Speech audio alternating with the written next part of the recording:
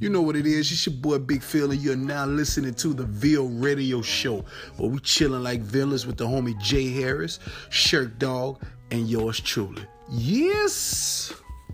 Yo, what's going on? This is Pure Radio 103.7 FM, 1320 AM. You're rocking with the Ville Radio Show.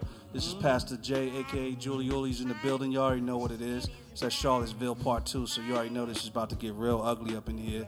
But we're going to try to do it in a beautiful, godly way or whatever. Yes, but sir. we're going to get very real about what we need to talk about today. I hope you joined us last week when we got into the first part. I got my man Philly Illies in the building. You already know we here, know what I'm saying? Yes. And we about to get it popping in this joint and make people let them know that we about to get in that thing with that thing, because it might get goo in this joint, but it's all good. It's all good, and that's what it is, straight up. And we got some guests in the building, you know what I'm saying? Some fellas I love talking to. We talked for like an hour before we even got on the air or whatever, so it's just one of them things where we talk about this stuff. It's in our face, so we run with it, you know what I'm saying? But, yo, fellas, introduce yourselves real quick. You don't have to top Phil's thing. Nobody can beat them, so don't even try. I'm going to stay in my lane. I'm Jonathan Blackburn. I'm Executive Director from Second Mile. We've got a nice, beautiful partnership with the Ville Church, and we love discussing the issues. Glory to God. And so it's a good opportunity. Most deaf. And we got a new thug on the radio show today. Brand new. Brand new. I'm Mark Nettleton. I work with Jonathan over at Second Mile. Good to be here. Straight up. No diggies. So, listen, we in part 2 of Charlottesville. Shout out to the Ville Church, our sponsor, you know what I'm saying, always holding us down. Phil. Like our guest said today, they're from Second Mile, which is a nonprofit located in the Brentwood community. And we have an amazing partnership with them, and they're just doing a lot when it comes to spreading the gospel and loving the community. That's something dear to our heart, and I'm so thankful God has brought us together to be able to work with y'all. I think our hearts are pretty much in tune, very much so. So it's a great deal or whatever. And you'll get to hear why I cherish these two fellas so much and what God is doing in their heart and called them to do, and even in the lane of racial reconciliation and redeeming the community through moving forward with the love of Jesus Christ. It's some gangster, beautiful stuff to watch. I think it needs to be on blast for a whole city to see. That's what I feel like. So anyway, you'll get a glimpse of it today as we get in these conversations. So listen, Charlottesville, United States, America, stuff is going crazy absolutely right now. Our president is getting on the TV saying some crazy stuff these days or whatever, right? We ain't gonna throw no rocks at him, but our president is I'm not sure what to even say there or whatever. Can one of y'all give us, just from your perspective, an update on what you see popping off in Charlottesville? Be messy with it, whatever.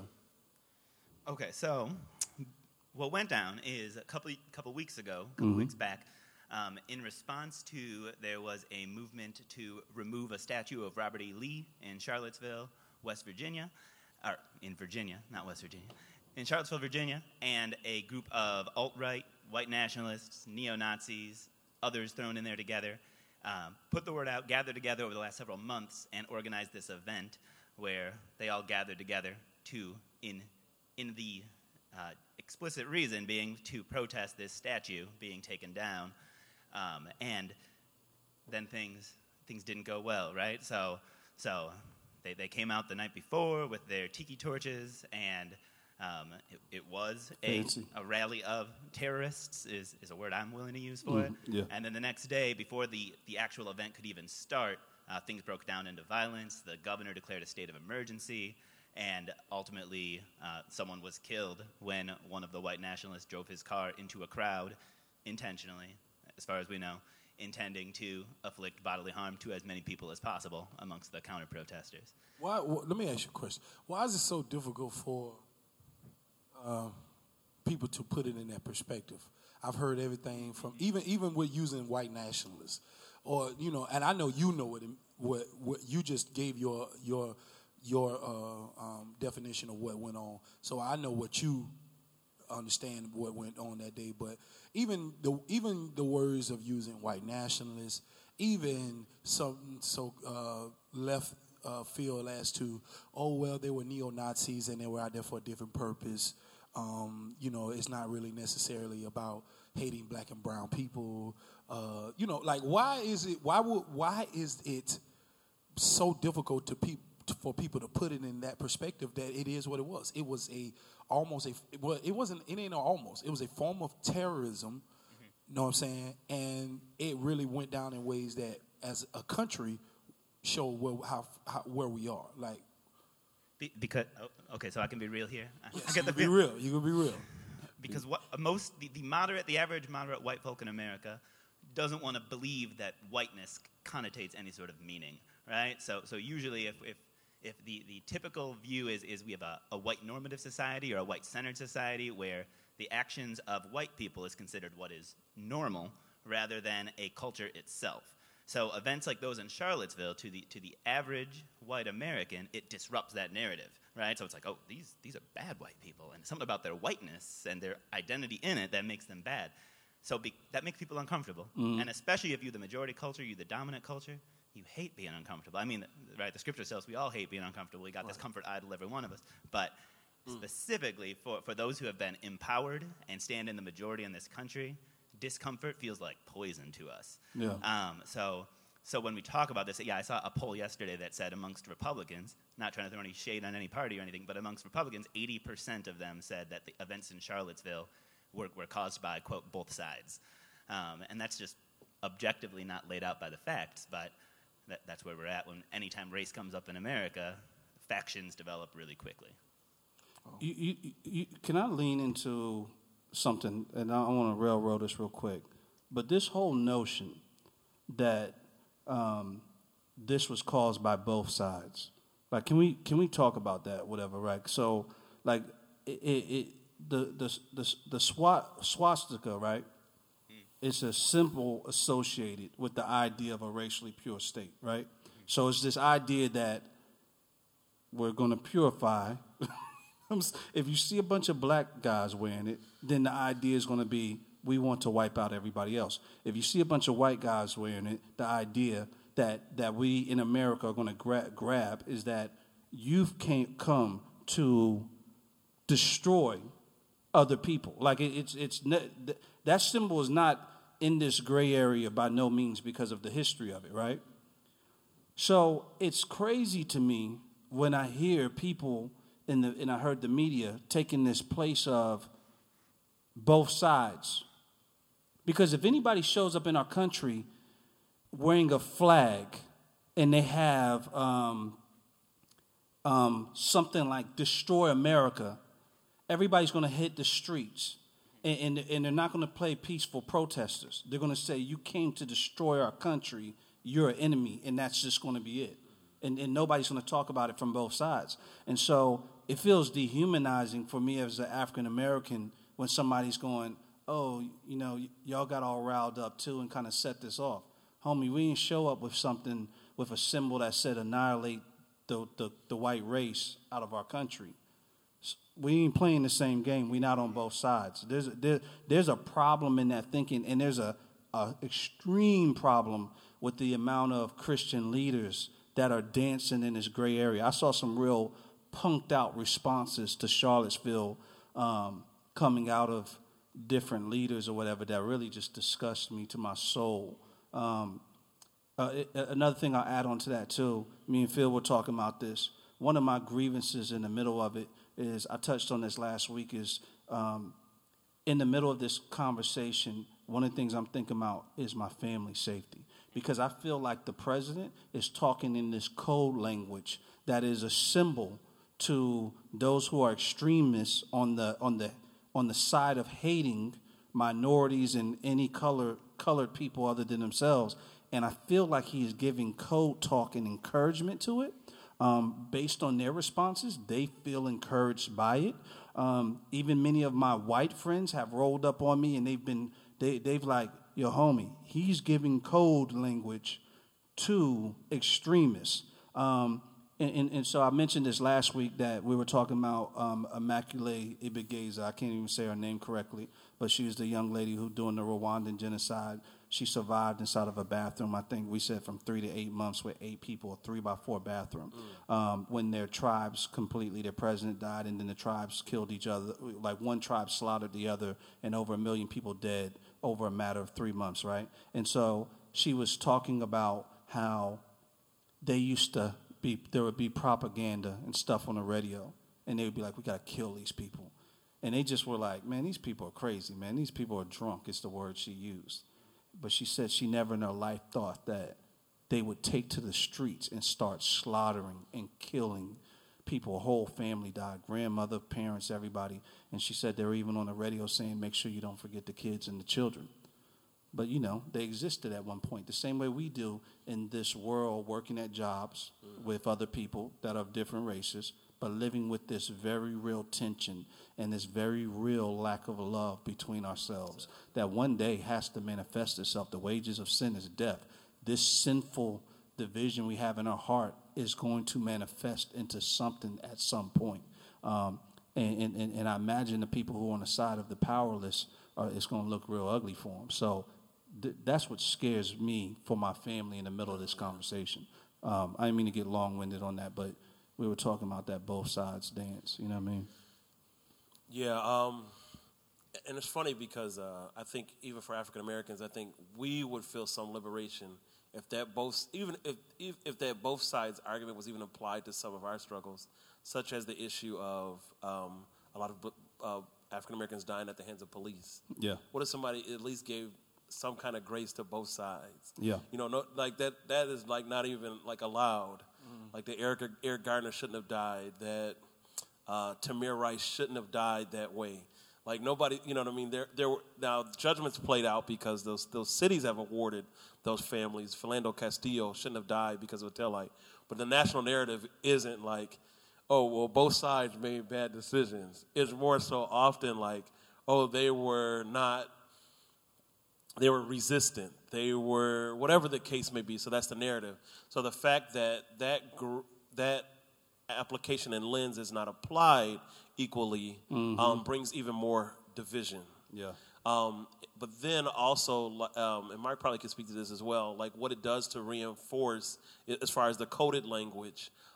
If you're saying that and not really giving merit to what these other groups say and represent, like you can literally go to Richard Spencer, who was like one of the alt-right voices. He would like tell you like, this is like our social belief. We are indifferent to all other races. Either we don't care or that's not our worry. Our worry is about the posterity and the flourishing of the white race. Like they are openly saying that. Jared Taylor, I think, is one of the other. There's like a number of voices. So you have that, and that's like the soft side. Then you have like the neo-Nazis, the KKK that are just like, some of them, I don't know if any of you guys got a chance to see the Vice documentary, the one I was telling you about. Yeah, I didn't but see they it. were like, that guy was just like, kill the Jews. The lady asked him, when did you start feeling this way? And he was like, I started feeling a lot of this kind of open vocalness from the Trayvon Martin, Tamir Rice incidents. And I'm like, wow, like that's what's, and then like you hear like the vulgarity, but then for Trump to come out and still say like man, some of these guys are advocating like genocide. He hasn't even spoken against it. And then like the point that you're making, often when you see some of those people who have been brought up on charges for the Holocaust, when you hear like often their stories, many of those guys will tell you they did not agree with that in their heart. Mm-hmm. They would not be a part of people killing people. But what we do, and I think there's like I don't know if it was like Harvard or Yale did a social experiment about even like how you can get people to do things that they don't necessarily want to do. Yeah. And the guy who did the Vice documentary, he's like crying. He's like, "Oh, this is fake. I'm scared for my life." Like that's not what you were portraying on TV. And then when you look at the perpetrator, the guy the kid who killed the lady, he was only 20 years old. Yeah. He's really a kid. Yeah. But he's listening to the rhetoric of older people who've never done it and don't plan to do it. And so often, like, you're playing on the weak who don't have the good rationality to make it. Dylan Roof, the same thing, I think was 18, 19. He's a kid, but he's listening to rhetoric from older people who are not going to do it. And his brain is not even developed enough to where he can make proper decisions. Like,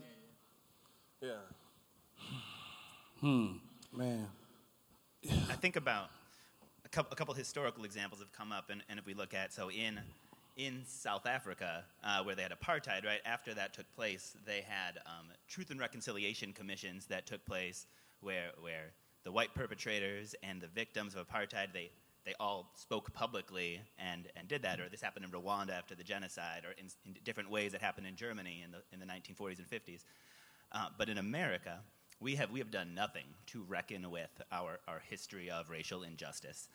Really, and that would be right against African Americans, against American Latinos, against the Native Americans. Right?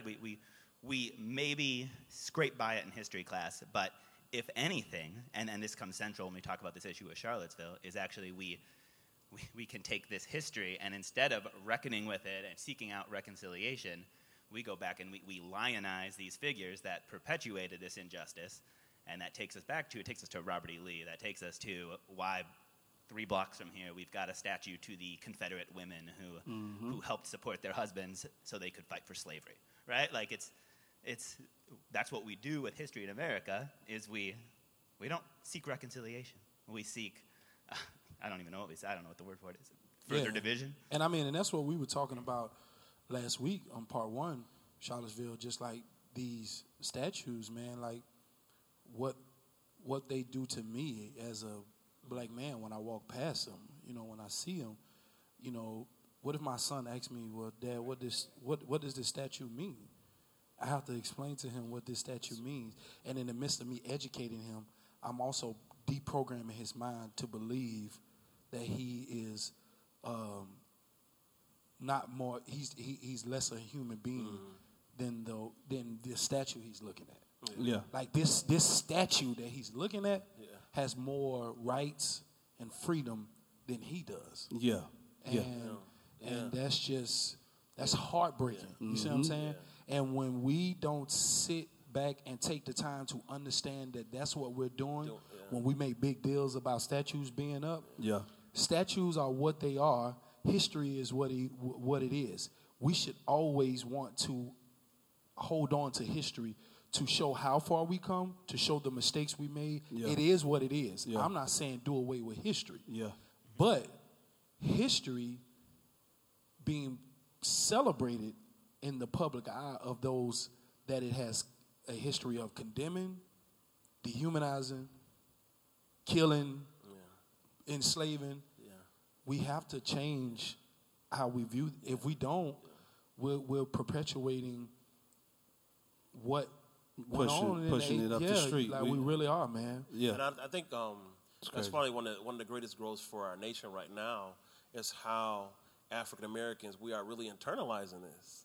Like it is fear. Like, I mean, I've ran into several situations just in the last week, and I'm like, is this dude, you know what I mean? Does he not like me? Does he not like me based on the narrative that is going around in the country? Right. Are people like feeling like that, they are awake? And so, a lot of situations that I'm in, I drove out to a far part of town for a doctor's appointment the other day, and I was in a place where I was the extreme minority. And, the person was making my food, and I can't help but think like, I'm glad they're cooking my food right there. Or how are they going to treat me? And for some person, that could be like, oh, you're just being irrational. But that is deep down in the heart and in my consciousness. And the larger narrative is proving that what Charlottesville did is proved validity. Like, we've been saying this all along. Right. And all this is like, this is not just some hicks, and forgive me for anybody who may be feeling like I'm representative, but that's the way it's just these poor white people who are up in the mountains who feel this way. Like, no, like, this is all across the board. These are people who are working in law enforcement. These are people who are working in universities. These are people who influence large amounts of people in thinking that are influencing this thought. And then the vice thing. The guy, Stormfront, I guess, is a major white supremacist website that was like taken down. But the guy who was the editor said he looked at the lady in the camera and said, "You ain't seen nothing yet." Yeah. You know, and so it's like Yeah. when people are emboldened, it's scary. Yeah. You know, it is. It's because you don't know, like, all of a sudden, you know, I've seen a lot of African Americans lately, like, they won't go to the south side of Chicago. They won't go to such and such. They showed up on Howard University, two white girls with Donald Trump hats. So, like, don't push people, you know what I mean? Because it's like, who knows what people will do with information or, you know, being emboldened. Yeah. If, you know, with Dylan Roof, you know, if a white person who looks a certain way shows up at an African-American church, you're going to react a certain way today, regardless of, you know, like the purity of a person's heart. Yeah, it's sad, but it's the reality of the history of America and the events that's happening today. And I think the church, if we just be honest about these things, like, I just take a look at myself. I know this is going on when I have to check my heart. Yeah. But like, I was just expressing to you and Jeremy last week, and I told a couple other people about how what I post, what I say, is now starting to filter my heart in ways that is contrary to the God I serve. Yeah. And how I'm supposed to present myself as a Christian man. And if that's happening to me, okay?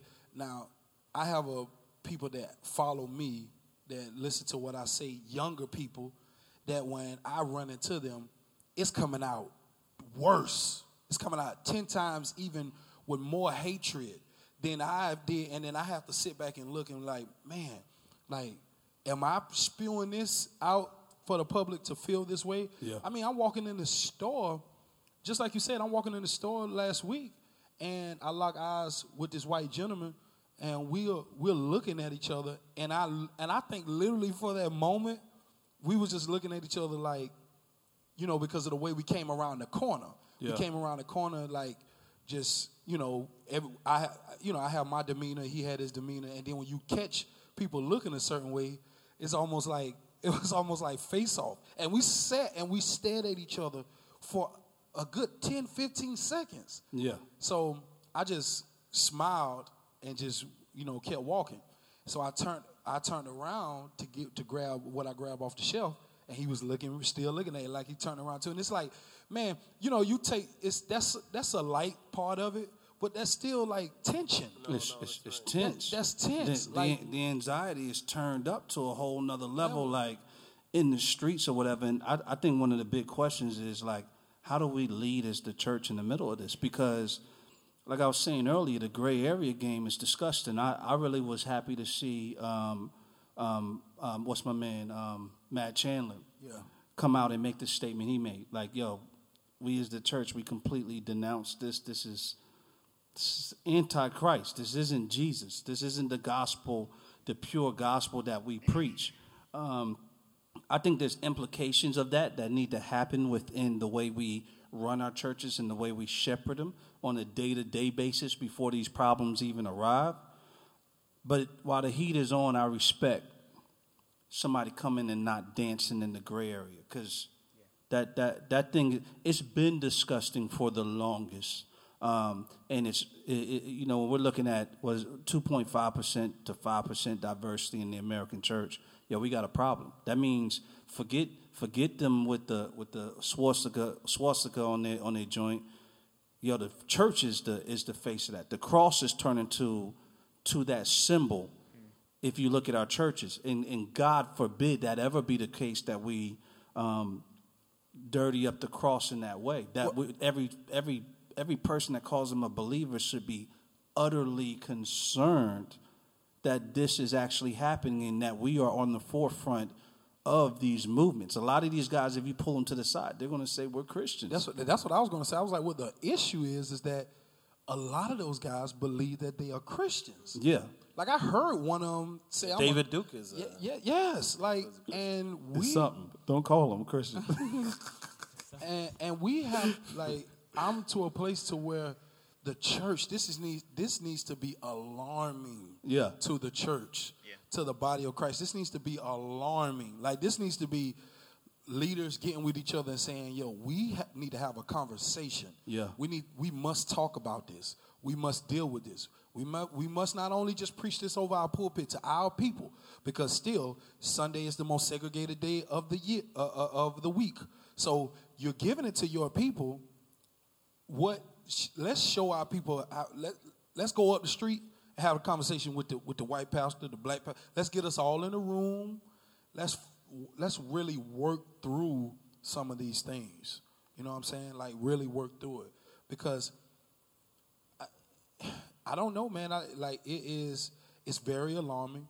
Like, what do you all think can be done? Like, let me hear from you all.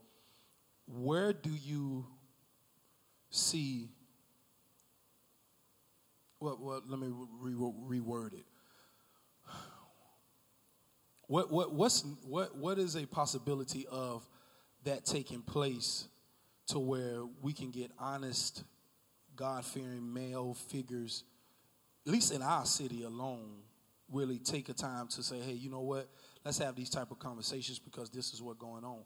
Whether even if you're woke or not, quote unquote, like, where do you think this can play a part to where this could be helpful to the body, like, at least just in our demographic and where we do church at? So, Mark is I have to put a plug on it, but Mark is leading actually a discussion at Northside Community Church on a book called Divided by Faith, and it just really kind of explores like the history of like Christianity's role. And so it's a great way if some people want to plug into an ongoing conversation where kind of larger dialogue is going through it. That's every second and fourth Tuesday at Northside Community Church. But Mark probably can speak a little bit to that. I think part of what we do as the church is one thing is we start including racism on our list of sins, right? Like, so a lot of times, like as Christians, we kind of make a list of like, these are little sins and these are big sins, and then those are the really bad sins. Yeah. And the pastor, he's going to get up there and he's gonna in his sermon, he's got this list. I mean, I preach sometimes, right?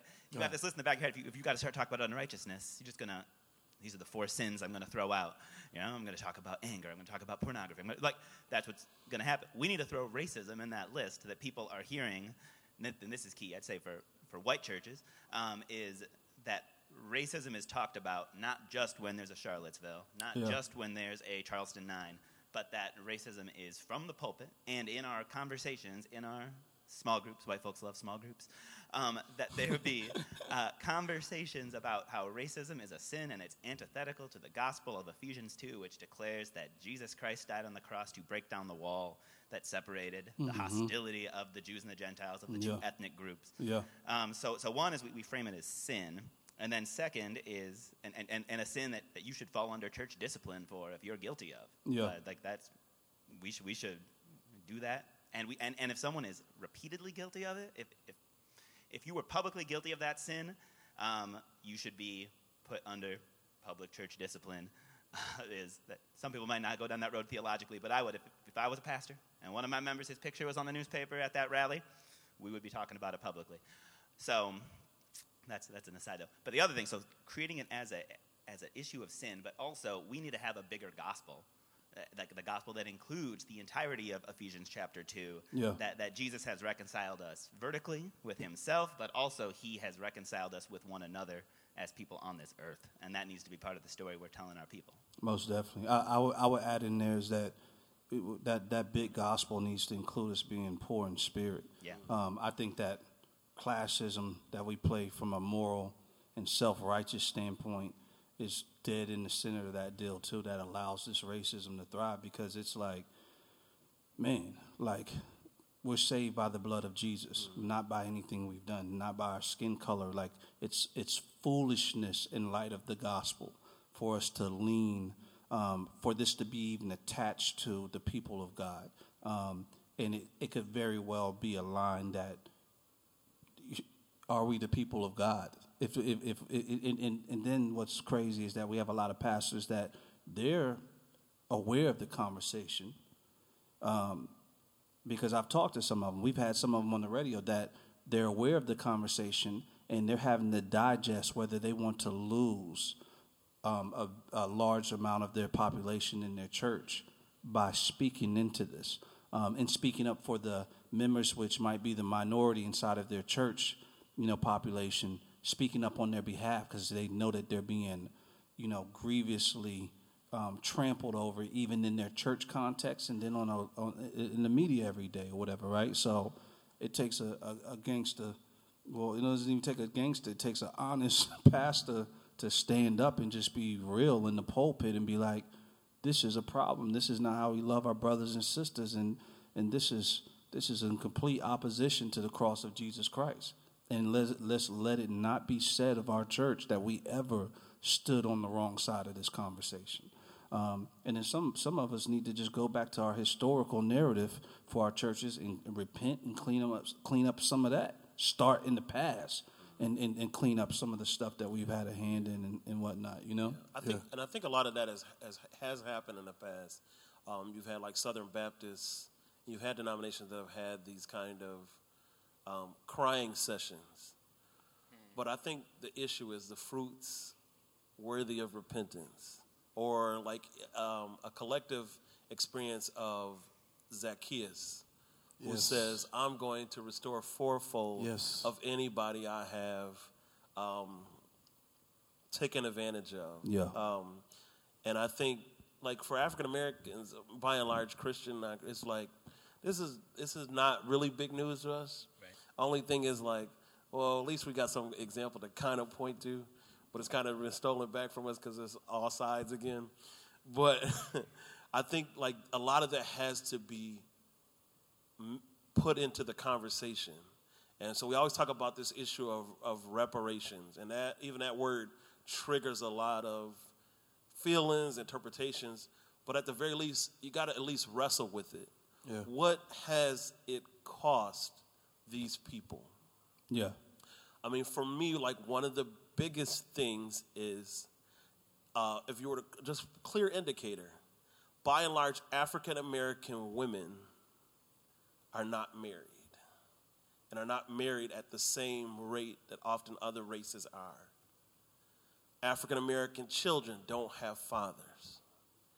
African American males are largely, or at a very large disparity rate, are not involved in largely contributing to African American society. I did not say everybody, because I know you can get in trouble saying that, and that they're not examples. But by and large, that is a lot of the brokenness that exists. And so why is it that the family structure has been eroded and disruptive? And a large part of that has to be like the history that race has played in America. Because for us to be, which people often remind, to be a small percentage of the nation, why are we disproportionately represented in all these factors that are not related to well-being? So we could do that, right? Yeah. We could dignify people by sitting and working through the details of what has been lost. Or we can go with the more common answer and just dehumanize people by just by lifting our self-righteousness up and just saying they're animals. Because that's really what's at the heart of a lot of these conversations when we talk about minorities or popular culture, and when we start weighing it and digging out the value in it. I hear people just go to look at these people, look at this or whatever, this super lazy response that says I'm better and look at these people, instead of being responsible and going, these are humans. So something has had to happen here. Something in our city, in our historical context, has broken something in this area. Why is it palm trees all the way down this road over here, and over here there's nothing but abandoned buildings? So either they are animals, but I'm not stupid. They're not animals, right? Or something has happened, and we need to figure this out, because it's a true injustice if that's the case, right? And I think there's some liberation, even if the nation could just say that. Just It's to say always that. like this clouded ambiguity. Like, what do people really feel? And what you could appreciate about the neo-Nazis, the alt-right, the KKK, is that they are clearly saying it. You are less than us. Yeah. We are more important than you. Like, they are clearly saying it. Yeah. Yes. And that way, there's less ambiguity. I can at least understand. Don't mean I feel comfortable. Yeah. Don't mean I don't have fear. But I do understand where you're coming from. Yep. Whereas other people, like, it could just be, oh, I have black friends. Yeah. My brother-in-law is black or sister-in-law is black. And that doesn't necessarily say anything about your heart. None of that. About how you really feel, what you know. And so a lot of people in America's created these ways to cloud out the clear issues. Over Colin Kaepernick. We talking about Colin Kaepernick kneeing when the real issue, he's like, man, African Americans doesn't seem like they're being treated well by law enforcement, and there's this historical narrative. But that keep being clouded out. People are protesting, like, what are we protesting about? When you have a owner of a football team that says, and I'm going to remove myself from this after I say this, because, excuse me, there are bigger issues, but there's a clear understanding of taking place and why he's not on a football team. Mm-hmm. But when you have a owner that says, please pray for us as we make this decision on what we're going to do when it comes to signing cards. Please pray for us. Oh, how noble of you. Please, he said, please pray for us while we make a decision on whether or not signing somebody to play for entertainment, for football. And that's the heart of the Christian. That's the American dream. That's the owner of one of the most biggest football franchises. Was that the Ravens? It was Ravens. That was Biscotti. That's one of the biggest, and he is an example of what the American dream should be. And he just showed you the heart of this country when he asked you to pray for a decision like that. Yeah, it's spineless, and it's that gray area. And so let's help the people out a little bit. So for the listener right now, who is trying to, you just made a point, like, at least we know where the radicals are at. At least I know it's like we want to see your black self dead and gone, right? I don't have to guess. That's it. I actually feel a little bit more comfortable trying to go forward with the gospel, even with that person, because I know exactly where they're at. I can actually gird myself up. There's, of course, the attention and anxiety of protecting my family, but I can actually wrestle with the idea of girding myself up of, God, how am I going to take your heart and love something of such resistance? But that moving target in the middle that says things like this, I don't see black and white. That's Why is this a conversation? Let's just all do away with race. In my experience, and in several of my brothers' experiences, and in Frederick Douglass's words and his writings, and in Martin Luther King Jr.'s writings, those are the most dangerous people in this conversation. The people that are in this gray area, because they won't stand on a side, and they make the conversation muddy for everybody else. And they deceive people with this false reality that's really, really not there. And for me over here, where my family's at stake, you over here tap dancing in the middle, homie, like, this could look like us getting slaughtered over this. This showing up to a rally to stand up for us to be humans could look like me actually dying and not making it home, while you're going, oh, brother, with this and that. No, like, I need you to see color. Well, I need you to pick a side of what's right and wrong. Yeah, or they take the action. They say, and we have a lot of, I know a lot of Christian brothers, black and white, that do this. They take they would take Charlottesville situation, and they would say the actions of the driver, he was sinful, and leave it at that. But it's not a race thing. It's not a color thing. We all one body. It's just a depravity of men's heart, period. You know what I'm saying? And we're hashing out delusions. We're delusional. You know what I'm saying? Yeah. Like I'm having conversations. I see comments. I see posts with these comments. Like, what do we say? Like, how do we respond? How am I supposed to respond to that? Like, what do we say when it comes to stuff like that? You know what I'm saying? Like, where do we go? Are we all a little? Yeah, the conversation's overwhelming. I think a big thing is bitterness and hatred is ultimately very unfruitful. It can be temporarily rewarding, but what it does to the individual, what it does to people, is very bad. And so I would say that, like, when I read Martin Luther King, and he talked about, like, people, as African Americans, we have this conversation because there are, like, different major pillars within how we react, and I think they're very much integrated. Some people are separatists, some people are in assimilation, some people are integrate, and so it's crazy to think that Martin Luther King didn't feel like any other person, African American person, or didn't feel like Malcolm X, or that approach. But he would often clearly say that he had to fight bitterness with tooth and, like, he had to fight it. I remember writing something. He said, sometimes I don't have to think about anything just so I wouldn't be led down this bitter trail. Yeah. And one level is because at any moment, if I wanted to, I can make all y'all fight. I could do it. But guess what would happen? You would be slaughtered, or it'd be a bloodbath. Yeah. Like, you know what I mean? It didn't necessarily it didn't benefit us in every way, but the Civil War led to a lot of bloodshed. It still didn't benefit. It still largely didn't benefit African Americans.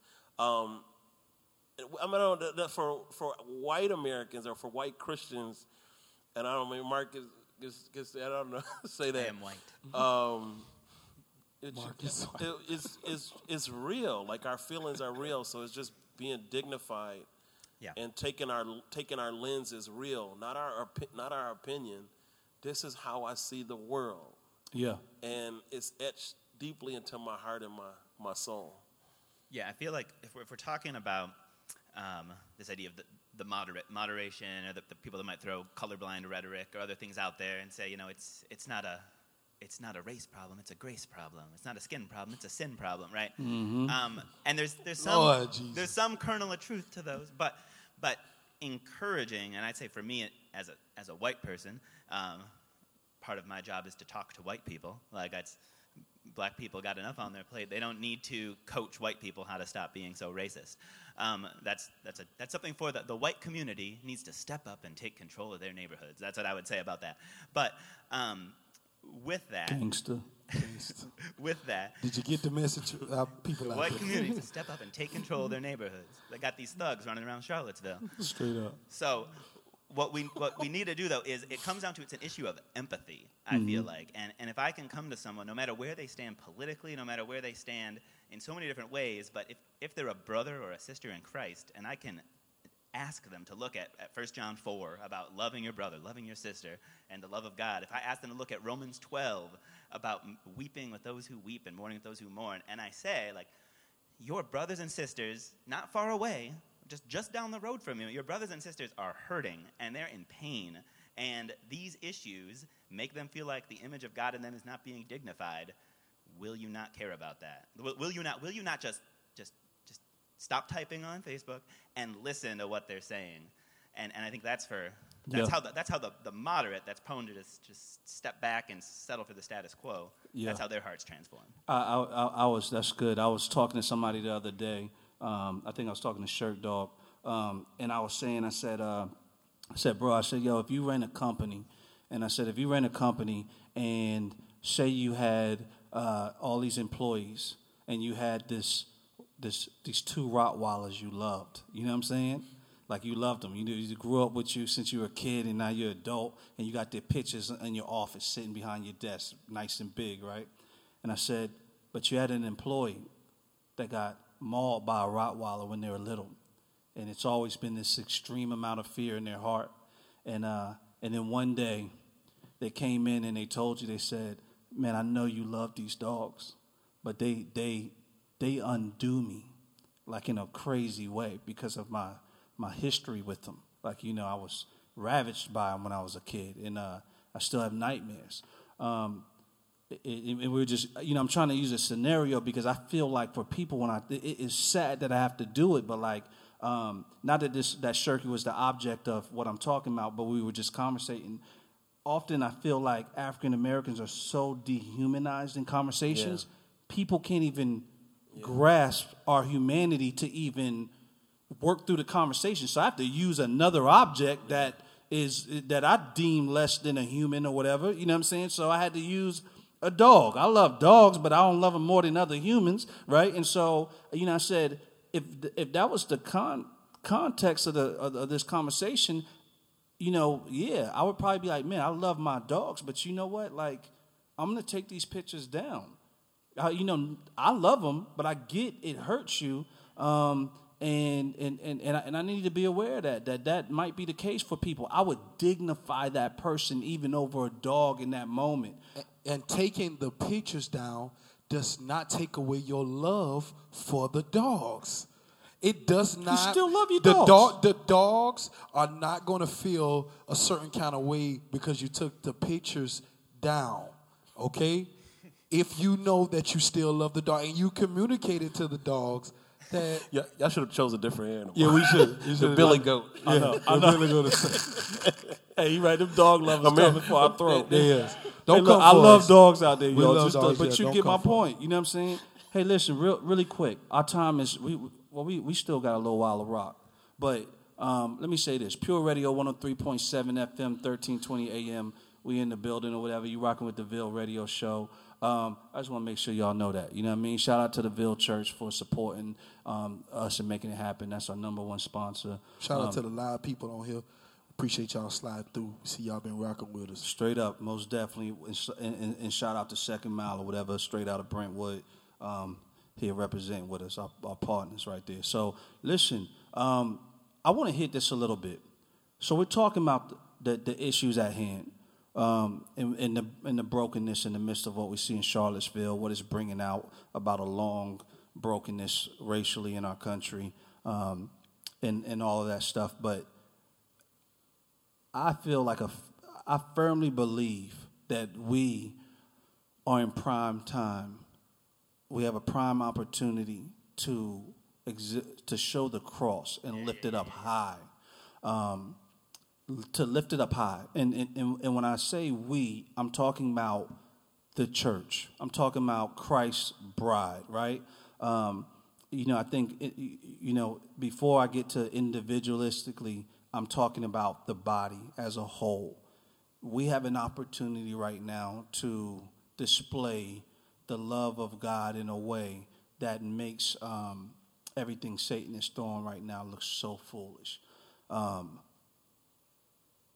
it's sad because it seems like a lot of people are so late to this conversation. And even the ones who are even arriving at it because it's now forced on their plate, they still don't want to eat it. And they're kind of like, whatever, right? So that's that gray area we were talking about.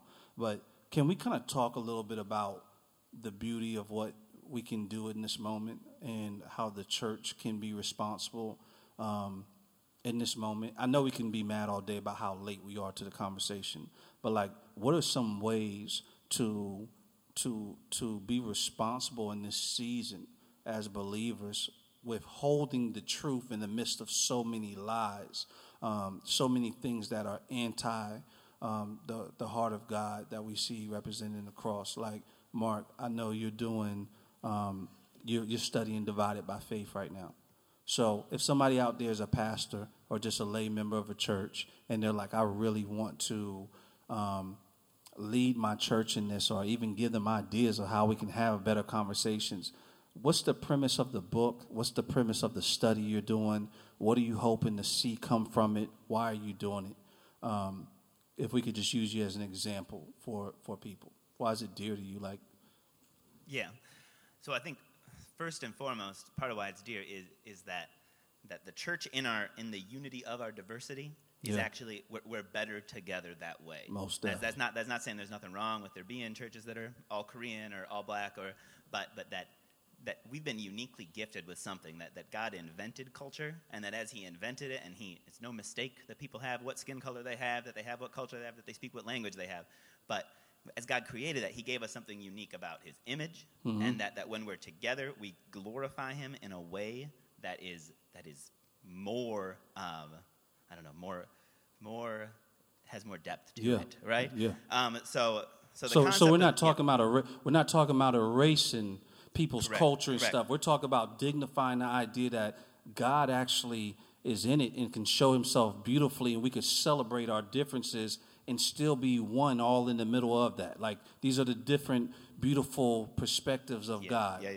All right. Awesome. So, in heaven, we're going to be... People don't talk You're going like to be this. singing in Swahili or Korean or Kazakh, you know? Like, it's our languages won't just disappear and we all speak King James English. Yeah.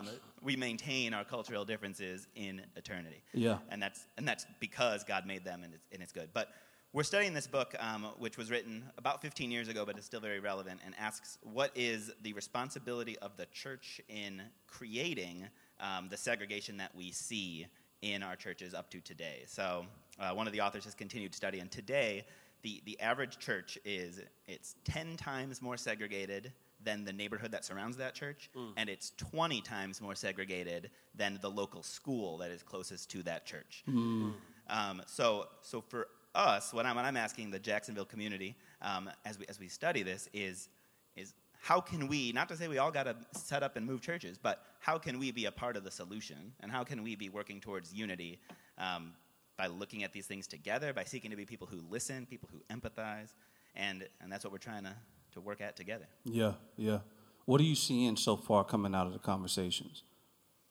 It's good. So one thing I'm seeing is, the church I attend, Northside Community Church, we are shout out Pastor Aaron. Hey, we're trying to do the multi-ethnic thing, and I feel like in this setting, we've created a place where some of our members that are there, their voices can be heard. So, in a typical Sunday morning, you don't necessarily, and definitely not in a discussion style, dive into issues like race or diversity or class and how these things play out. But it's been cool to see some of our members, and we've got, we got people in their 60s and people in their teens having the chance to have their voice be heard, that they have the stage, and they can talk about their experience, and they can say, this is what I feel, and this is why it matters. Yeah. So that's been awesome to see. Yeah, that's good stuff. Jonathan, you want to add anything? No. All right. So, we freestyling off the head. So where are we gonna go from here? Charlottesville. That's and you know what? I'll add to that too, from just from the black perspective, or just being a black man. I think is crazy important that. And this is difficult for me still because I'm in the early stages of it, so I don't even know if I even should be saying it. I guess I can, But taking the time to evaluate our hearts through Scripture and just in constant prayer with hearing, not only hearing your white brothers and sisters, but understanding the narrative in how they were raised. Some like being blind is literally being what that is. Mm-hmm. Some people are just that. Yeah. You have to take that sometimes to like very literal, and I think it's important that we. Like I was telling Jay and Jeremy last week, when I saw Charlottesville, that was the first time that I hadn't responded angry. I responded like, I really feel sorry for those kids because you could see that they were young kids. Yeah. Most of them, not all, but you saw some of them were young, like you said, 19, 20. The one that the faces all that's plastered all over the country. he looks at least between 20 and 25 years old. And it's just like, I felt sorry for him because you could clearly tell that, just like you said, he heard some rhetoric from somebody much older than him or raised in something, and all he's doing is living out what he was taught. And I think it's important for us to be able to take the time to let that young man speak his mind, understand that he's ignorant in a lot of what he's saying and blind, and be able to understand that he's grew up in a different narrative as us. It doesn't make how he feel right. But to keep us from pulsating in this anger and fear and responding in a way that is not going to be good for either party. Because most of the time what happens, history tells us, most of the time we don't do nothing to that person. We do it to each other. No, that's right. When Jay pisses me off or makes me mad here at the job or whoever, I go home, my wife is the first to get it. I might take it out on my family before I even come back around and saying anything to Jay or whoever it is. And I think it's important that we understand that plays a big part in how we exist with each other, and how our heart plays in it. So. And as the church, we're the people who love our enemies. Yes. Like that is the ethical distinctive that makes Christianity different from any other system in the world. We say, we love you, and we're going to pray for you, and we're going to pray good things for you. Yes. Yeah, that's a great point. One of the things I was thinking too is like responsibility is not just being upset about the condition. Right. So it's like a lot of times we feel like that's enough to just be mad, angry, and ready to throw rocks. But we love our enemies. We're repairers of the breach, right? So when something is broken, we think about how we have the cross as a response to that brokenness that can heal it. We put ourselves in it with sacrifice of our time and our resources and everything else. We're ministers of reconciliation. So we come to make people who are enemies of God, we come to bring them back in relationship with the Father the same way we were. Right. So when we talk about the response of the church in the midst of all of this, that's it. Like that's it, that we're enriched with a perspective that actually loves our enemies. So it's like, I'm enraged by Charlottesville, but I'm also compelled to pray because when I felt the same. We talked about it last week, Phil. I looked at these fellas in the picture, and I was just like, the enemy is running through them right now. He's taking these young men, and he's lied and abused them. That's how we should feel when we see brokenness. Is that we should want to replace the brokenness with the beauty of the cross, right? And so that's and then another thing too. I think is important that we are in proximity of the cross and the need for mercy and grace ourselves, even in the conversation of racism. Just because I'm mad about it doesn't mean that I'm outside of it. Right. Like Martin Luther King was saying, I have to fight my bitterness in it, which shows my racism and shows me to not be any different from the young men in Charlottesville. You know what I'm saying? With the Nazi apparel, like my heart is not actually better than their heart. Right. So I have to stay close to the cross in that need, because what'll come out of it won't be, mercy and love and praying for their redemption. It'll be hatred and my self-righteousness standing over them like I'm better than you and you should die because you're not as good as me. So the cross, so the church right now has an opportunity to lift up the cross by showing its need for it. But the cross is made big in our repentance. Yeah. Absolutely. You know what I'm saying? Matter of fact, if this is a little shameless plug, whatever. But Sunday, that's what we, this Saturday night, come see us tomorrow morning. That's what we're preaching about. We in the middle of our series, Something Different, and we're really going into something different about us and about us as Christians, and what God has done with the cross is that our access is through our brokenness. It's not that we don't get access to the Father because we're good and got it together. As we repent and walk into the light his arms are made open. So we don't have to hide from our Father, and we don't have to hide in the midst of the public square and say we got it all together. We actually grow closer to our Father as our need is displayed. It shows him to be beautiful and not us, and that's the truth about it all. You may catch us wearing some makeup and trying to dress it all up some days or whatever. That's in our weakness of our flesh. We try to do it, but our strength is in the cross. So we get to punch the enemy in the head like that or whatever. So I'm a wrap it up with that, because we dead on an hour. No songs this week. Nothing but straight nothing content. but Christian thugs around the table talking, black and white coming together, living out this racial reconciliation thing and living out the gospel that redeems. And I pray that there's people out there that whether they like the conversation or not, took the time to listen, to hear the perspective, and hear what we feel like the Father will have us to do in the middle of all this. All right. So we're gonna sign. Phil, you want to take us out? Yeah, let's take y'all out.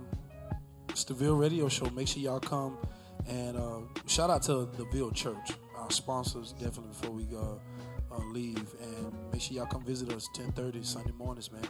Y'all heard what's being preached in the morning, so if you're listening right now, come check us out. See us there, 956 Liberty Street, 32206. We out of here. Boo, boo, boo, boo. Peace.